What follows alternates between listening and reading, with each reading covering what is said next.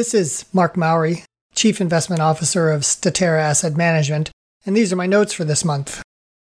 Hard not to get excited about the progress we've seen lately in the relative performance of stocks with those characteristics we tend to favor in our portfolios.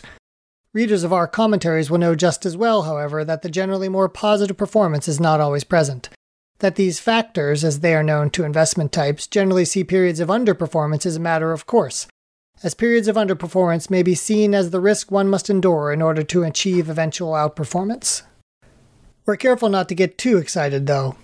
As we show in this month's commentary, while the relative performance of small cap and value stocks has been well positive over the past several months, there's still a deep well out of which those groups must yet climb in order just to catch up to the large cap and growth teams. And the two underdogs need a bit further than that to surpass the count-on-one-hand cadre of tech stocks that have been the primary drivers of that outperformance. I've already spoken a good bit about relative performance and the medium-term underperformance, in addition to history's expression of and the going-forward potential for longer-term outperformance for our approach to investing.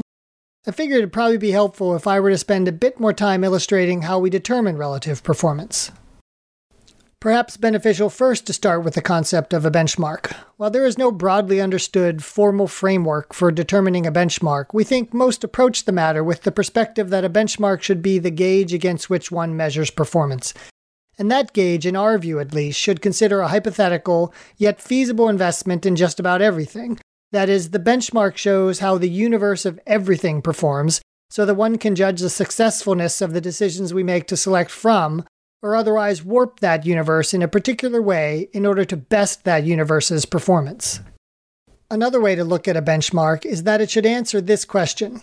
Were no specific decisions made with regard to what types of securities to own, what would one own? Any decisions to drift away from owning that universe involves an active choice. In sum, benchmarks are the universe of what's investable and thereby serve as a reasonable proxy against which to compare the results of our active investment decisions. So, how do our investments differ from that universe? Importantly, because the two universes are so different, we have a benchmark for the bond components of our investments and another for the stock components. For the remainder of this message, we'll focus only on the stock side of the portfolio. Now that we've established what is a benchmark and what is its purpose, we can circle back to a discussion about relative performance and how we've seen the longer-term trends shift a bit over the past few months. As a reminder, within our portfolios, we may own thousands of stocks representing companies here and around the world.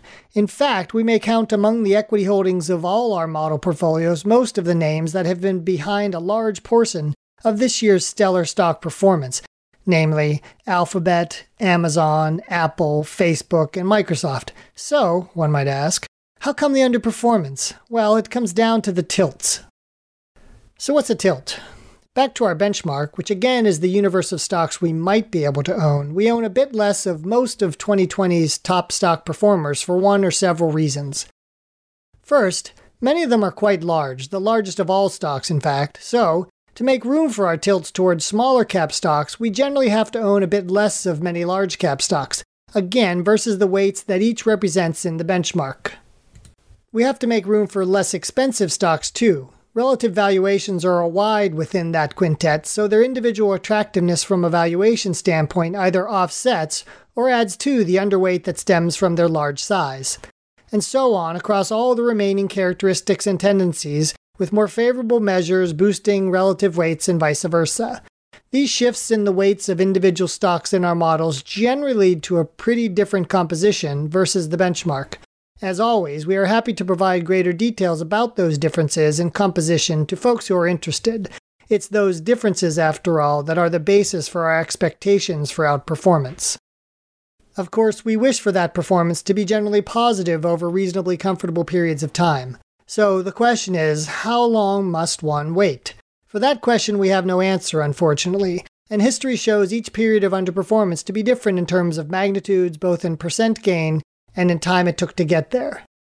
All investing requires the assumption of risk. All investing, too, may require patience to endure periods of underwhelming performance. Investment approaches that seek to outperform passive exposures to stock and bond markets may require even a bit more patience to achieve that outperformance. Ours is among such approaches, and the past few years have been among those periods that have required patience. We'll be happy to cheer that long-term outperformance if it arrives. Of course, we continue to expect it will. Sure, it's been some time since we've seen small cap and value stocks shine more brightly than their opposites, but the relative performance of the past few months serve as a strong reminder that turns of trends often happen swiftly and without much in the way of advance notice.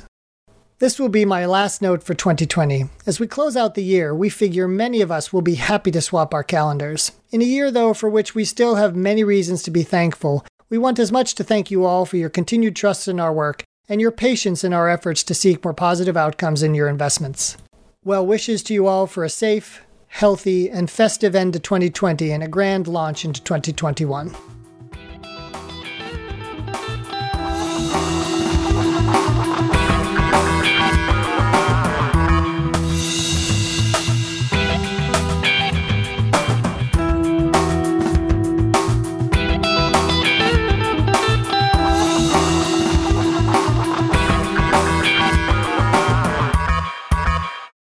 Importantly, past performance is not indicative of future results. The foregoing commentary is not presented as an investment recommendation.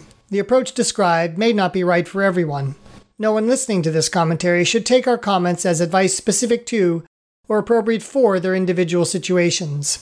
Individual circumstances should be taken into consideration when determining a suitable investment approach. All investing carries risk.